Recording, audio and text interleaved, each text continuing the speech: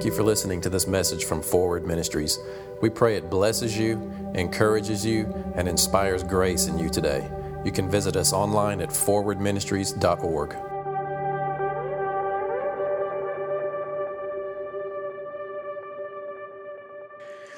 We're going to answer the easy little question today. Why did God create mankind? You ever wondered that? What are we doing here? Why are we here? God, why did you make me? So, started setting it up last week, but this week I just want to give you, from God's perspective, why you are here. Depending on what your church background is, depending on what your theology is, or what it's becoming, or what it's turned away from, we have all different ideas of who we think God is, what He's doing in relationship with us, and why He put us here in the first place.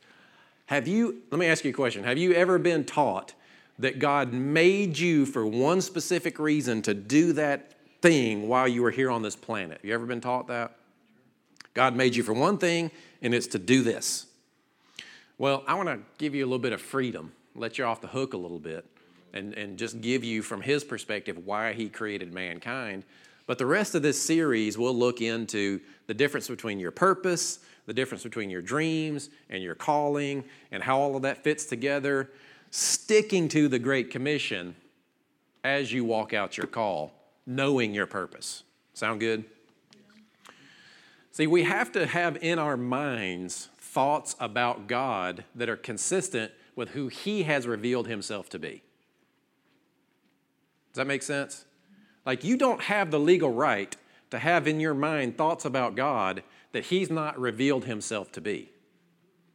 If you want to know who He is, you look in the Word, and when He says, I am Jehovah so-and-so, you can take it to the bank that that is who God is. I am Jehovah Rapha. I am your healer. I am your provider. I am your righteousness. I am the one with you. All of those things, that's one of my favorite studies to do, and I do it a couple times a year. I just go through and read all the names of who God has said, I am, He is, and just meditate on that. This is who God is. This is the character of God. I can't have in my thoughts anything that's contrary to who He says He is. But, the Christians aren't very good at that.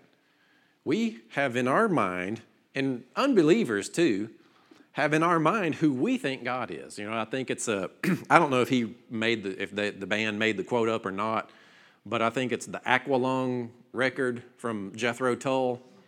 On the back of it, it says, God made man in His own image, and man returned the favor. In other words, we've made God to be, this is who I think you are. And what we do is we look at Africa. We look at the Middle East. We look in, atrocity acts. And we say, okay, God, somehow we have to define you in context of these difficulties. We look at people who have gone through horrific things even in this church. And some people, for some reason, need for those things to make sense in light of who God is, as if He's involved in them. So then you get these cute little sayings like, well, God's in control. You ever said that? You ever taught that? You can own it. I tell you what, if God's in control of this earth, He's doing a bad job. That's right. There is a way of interpreting the Bible called Reformed theology. It's John Calvin. It's I forget the guy's name in the first service too, the one that nailed the theses on the door. Martin Luther, yeah, the beer guy. Martin Luther had a stipend in his contract when he was a minister at a church that he had to have so many gallons of beer as his payment. Little side note, but anyway. Yeah, he's like, you got to pay me this much and bring me this much beer, and then I'll preach for you. Go figure. Preaching was free. The beer was taking care of the people. Yeah. I didn't laugh at that. Anyway, so developed this idea called Reformed theology. It really kind of turned into that. It was great because it empowered regular people to be able to get into the Word of God and have a relationship with God based on the Word, Before then, it was pretty much the clergy had access to Bibles, and it was read in a different language, and you as the commoner didn't have access to a Bible. And so it reformed all of that. It put the Bible in the hands of the everyday person. Praise God for that.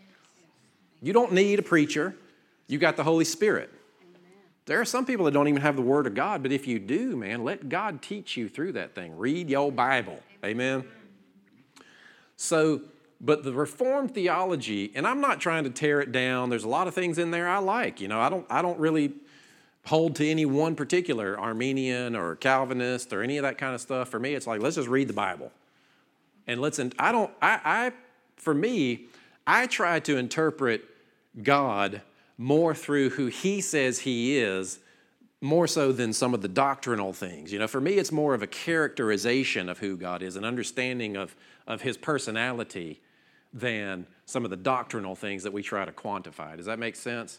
I'm going to bring out a little bit more of that when God describes how he sees our relationship. But the Reformed theology, the Calvinistic mindset, kind of has rooted within it the idea that everything's already ordained, everything's already planned, that God kind of has a script in heaven, that everything is following, and it's all happening according to plan. But there's space for the individual's free will. In other words, he's planned everything out, but you still have a choice within his plan. It's like, okay, well, which is it? Did he plan everything out already, or do you have a free will? And those are questions that people have debated for thousands of years, and I'm not trying to solve all that. I'm just trying to bring it all into a place where we can talk about it today based on why you think you're breathing air today. That's what we want to know, right? Because you have the question, what am I supposed to do? What's my purpose? What do you want me to do, God? Have you ever asked that question? Maybe yesterday, maybe 10 times a day. Before you answer that question, you have to be absolutely rock solid in your purpose. You have to know why God created you. The very definition of the word purpose is the intention of the Creator. The intention of the Maker is the purpose for the thing that's made. So you don't have the right to determine your own purpose. Now, wrapped up in purpose is value and worth. An object does not decide how much it's worth. If I make this chair, that chair can't decide how much it's worth. I do. I set the price. I set the value on what I made. And then everybody else relates to it based on what I say it's worth. Right? They can agree if it's worth that or not. God has determined your worth because he created you. And why did he create you? First off, you're worth the blood of Jesus. You're worth God becoming a human and dying for you to gain you back into his family. But why? I want to give you kind of a general idea based on a few scriptures. We're going to start in Revelation 4 about why. Why did God create us? And it's pretty broad. You already know my answer, but I want to give you the scriptures on his perspective. We're going to look at his words toward mankind and understand our relationship based on how he describes it. You know, have you ever done that? You married couples, or you have a really close friend maybe, and you hear them describe your relationship. It's interesting when you hear somebody else describe your relationship. That's what we're going to do. We're going to hear God describe your relationship with him. First off, before we get to Revelation, just in Jeremiah 1:5, God says that he knew us before we were in our mother's womb. You know, you're not an accident. There are no accidents. I mean, you know, there might be an oops, but when God unites that spirit, I don't know how it all works, but the scripture says he knew you before you were in your mother's womb. You know what I'm saying? So whether he's assigning what spirit goes where, I don't know. But he knew you before you were born. And he knows you from the perspective of a father, from the perspective of a parent. He doesn't know you from the perspective of a slave master that's hiring workers. In fact, Jesus said, now that the kingdom is here, now that salvation has come in me, I no longer call you servants, I call you friends. You're friends of God. Servants don't know what the master knows, but I've revealed everything to you that God has revealed to me. You are my friends. Jesus calls us that. So in Revelation 4:11, there's huge insight into why God created anything and everything. And it's very simple. It's really, really very simple, but it's profound for you to have these thoughts in your mind about your relationship with God. You're worthy, O Lord, to receive glory and honor and power, for you have created all things, and for your pleasure they were created. So why did he create everything? All right, for his pleasure. Now I've got a question for you. You can pull that down. Thank you. If he created everything for his pleasure, now how you answer this question and how the world answers this question is, you might think, doesn't really mean much, but it's important because it reveals to you who you think God is. But if he created everything for his pleasure, then I have a question for you. What brings God pleasure? Think about it. What do you think brings God pleasure?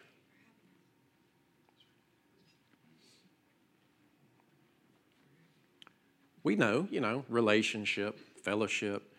It's like any father loves watching his kids grow and learn and make good decisions and all that kind of stuff, Enjoy what you've created for them. But on the flip side, do you think sickness brings God pleasure? It's not in heaven. If it's not in heaven, it doesn't bring him pleasure. Do you think lack brings him pleasure? What about confusion? Do you think confusion brings God pleasure? Because a lot of Christians are confused, and they think God's confusing them. God, I don't know why this happened. Why did this happen? What are you doing in my life? Why this thing is here in my life? What are you doing? Right? Have you ever asked that? You look at a situation in your life, and then you say, what are you doing? As if he put it there. And I understand you're looking at the situation and might be thinking, okay, what are we going to do about this, God? But to look at the situation and then try to understand God based on your circumstance, it's like the least effective way to actually understand the character of God.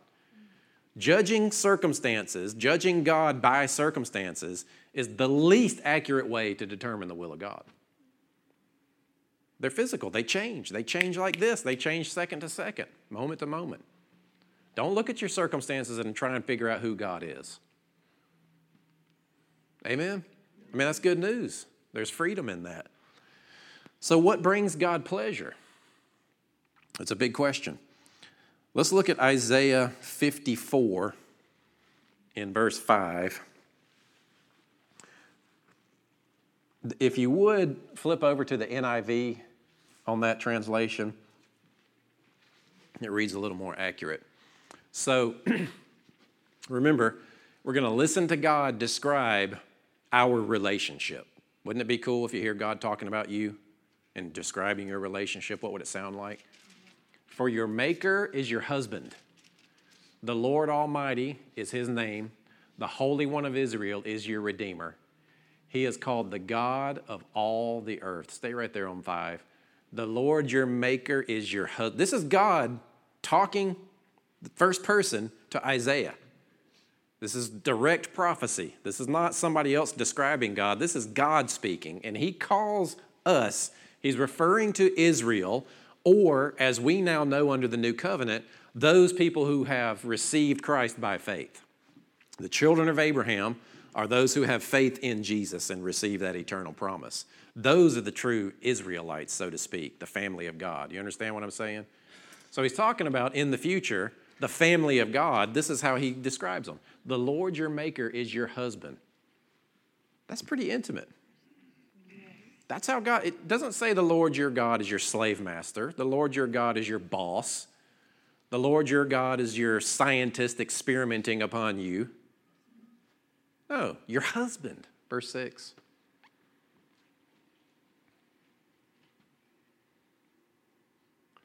The Lord will call you back as if you were a wife deserted and distressed in spirit.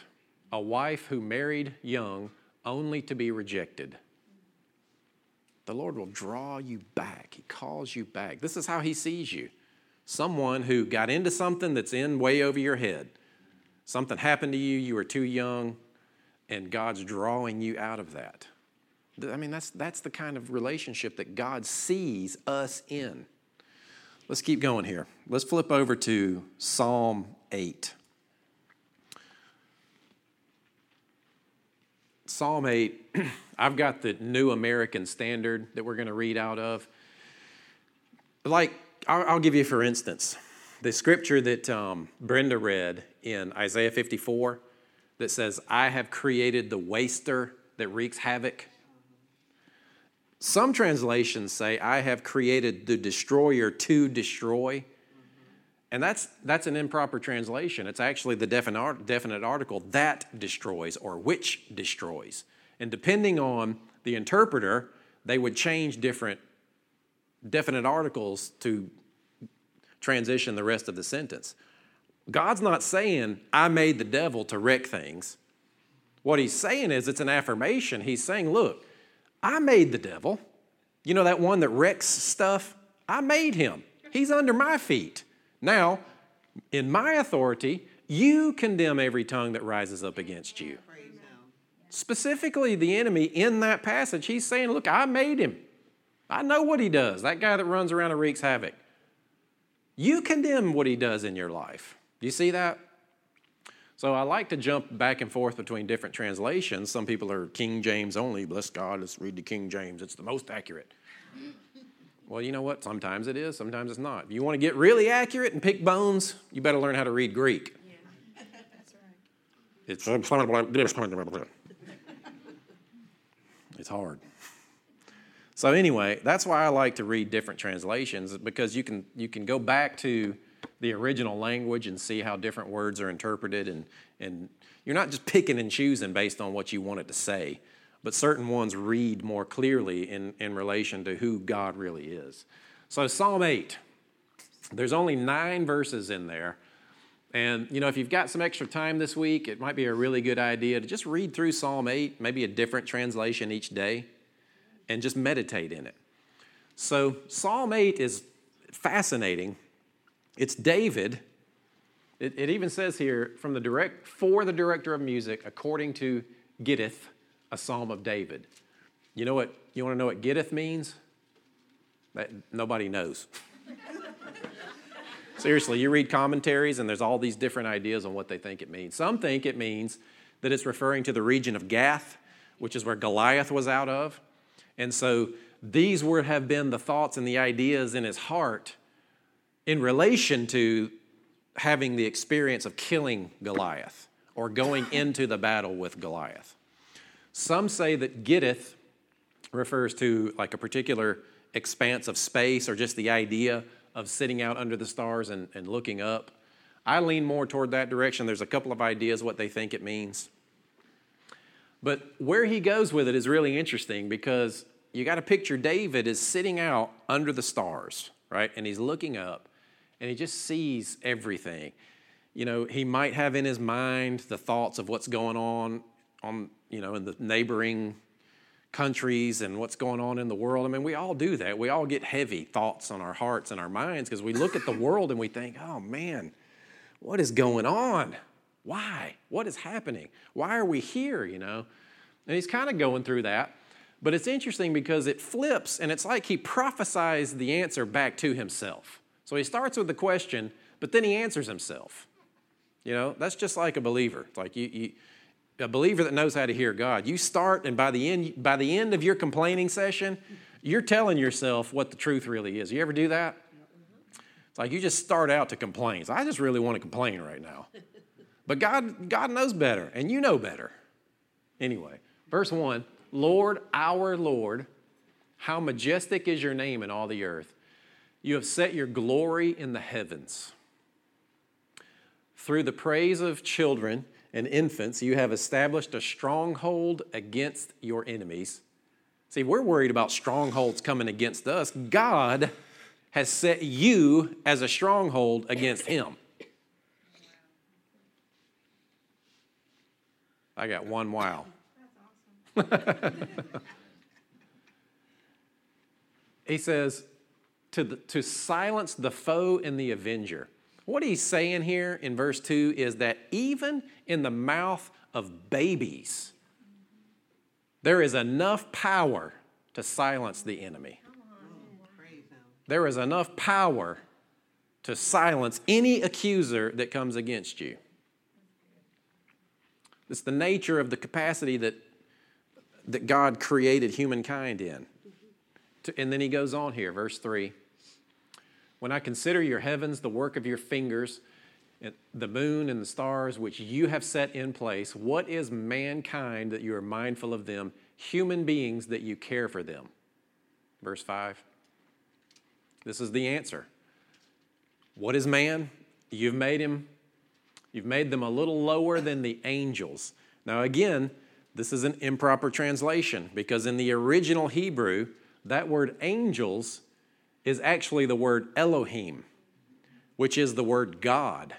All the way back to the beginning, Genesis 1:1, in the beginning, God created the heavens and the earth. Same word. You are not created lower than angels. That don't mean you need to start blowing your trumpet and telling them what to do.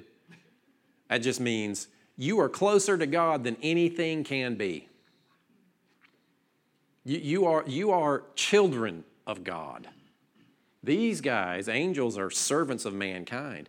God crafted mankind, decided the kind of relationship that we would have with him, and that is we are created just a little bit lower than God in fellowship with him. It says you've crowned them with glory and honor. You made them rulers over the works of your hands. You put everything under their feet, all flocks and herds, and the animals of the wild. Again, this is dominion. He's put this planet under our charge, under our care. Verse 8. And the birds in the sky and the fish in the sea, all that swim the paths of the seas, Lord, our Lord, how majestic is your name in all the earth. Go back to verse 5. Where's Adam? I know he's hearing that song. I don't know many old songs, but I know that one.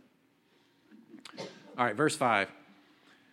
This is incredible. You made them a little lower than yourself. You've made them a little lower than Elohim and crowned them with glory and honor. So much can be taken out of this one passage because it answers the question, why did you make God? Why did you make mankind? What is man worth to you? How do you see mankind? What are we here for? Why am I here? Why all of this stuff? What's going on, God? How do you see us? And he prophesies the answer back to himself. He's crowned him with glory and honor, set him over the works of his hands. This word glory and honor, in our language, we would use the words dignity and worth. He's crowned us with dignity and worth. In other words, the value that God has placed upon us is full of dignity and worth and majesty or royalty. God decided that we would be kings and priests on this earth. That's how God sees us. If you were to put God's eyes in your head and look at yourself and see yourself through his eyes, what he sees is a glorious, majestic, dignified, valuable human being standing on this planet with rule and reign over all of his creation. God's not looking at us and judging us based on our external efforts and our works. God's looking at what he made you to be. Now, you have to receive Christ so that you have his spirit and you get a new heart and you are indwelt by him, so you are spiritually, eternally righteous. But every human has this as the nature of their creation. We exchange that and we take on a sin nature. But you are still, even unbelievers, this is how God sees them. You're kings and you're kings on this planet. You're rulers. I've created you with incredible worth and value. I couldn't stand to be without you, so I died for you. I gave my own life as a ransom to have you back in my family. So the next time you start evaluating yourself, you better remember this. You understand what I'm saying? Know who you are in God's eyes. Know your purpose. The reason God created you is to be a king. And you are. And you know what? We're walking in that authority now. I mean, you are influencing your world with your words and your expectations, and you are exercising your dominion on this planet. That's why the world looks like it does, because mankind has influence. What would it look like if you only spoke to yourself in light of this? What would it look like if you spoke to your children as if they were kings and priests, full of value and worth? You know, you don't just walk into the king's court and start bad-mouthing his kids. You might lose your head. Now, you know, God's not, you understand what I'm saying? The value, it's like, no, you cannot talk to my child this way. But we do that to ourselves. So, you know, the carnal preacher wants to jump in and say, well, you know what? You got sin in your life, and so you've lost favor with God, and you need to get holy and get yourself cleaned up. Then you can get back into right favor with God. You got to get right with God. You know what? Man, Jesus did provide that, and that is true. You need to be made righteous spiritually. But man, if we could just see ourselves in light of the value that God has for us and each other. You know, I love what Brenda shared. She's praying for forgiveness. She's praying that where it started out, she wanted to use the court system to seek revenge. Now she's praying for this person. Man, that's kingdom right there. That's being in agreement with the value that God has on that person. God leaves the 99 and goes after the one. So when you start trying to answer the question, God, what am I supposed to do? Remember who you are first. Then seek to answer that question. So as you're setting your goals and you're setting your intention and you're moving forward in life and you're looking at, this is what I want to do, this is what I want to accomplish. I also want to live out what God wants me to do on this planet. I pray those two merge together, but if they don't, I asked the question last week, what if fulfilling your call means you got to work a 9-to-5 job? Are you okay with that? Or do you have the American dream mindset of what your call looks like, that people are just supposed to pay you for what you love to do? Well, some of you won't get paid for what you love to do. Are you okay with that? Can you still fulfill your call while you're doing that? So as we move forward over these next couple of weeks, on January 13th, which is a Wednesday, we're starting a course in here. I don't have all the answers, but we're going to collectively gather and move forward together and encourage each other in this. Because I want you to be confident in what your call is. Now, it's a little more general than what you might think, but there are some specifics that you and God get together on and move forward in as well. So as you're setting your goals, and how many of you like to write goals? Did I already ask that, or was that first service? Do you like to write goals at the beginning of the year? 2 of you. Maybe we'll do a different class. I don't know. No, we all do. We all have desires and goals and dreams for our life. I want to make more money. I want to be more healthy. I want my relationships to be more loving. I want this and I want this. Those are all healthy things because those are all things that God created you to experience. I mean, God created a planet for 2 people that was full of gold and precious stones and air. I mean, oxygen. It's like if you can't breathe and you put an oxygen tank or a pile of gold in front of you, which one are you going to choose? It's free. It's everywhere. Gravity keeps you on the planet. That's more valuable than gold. Otherwise, you're gone.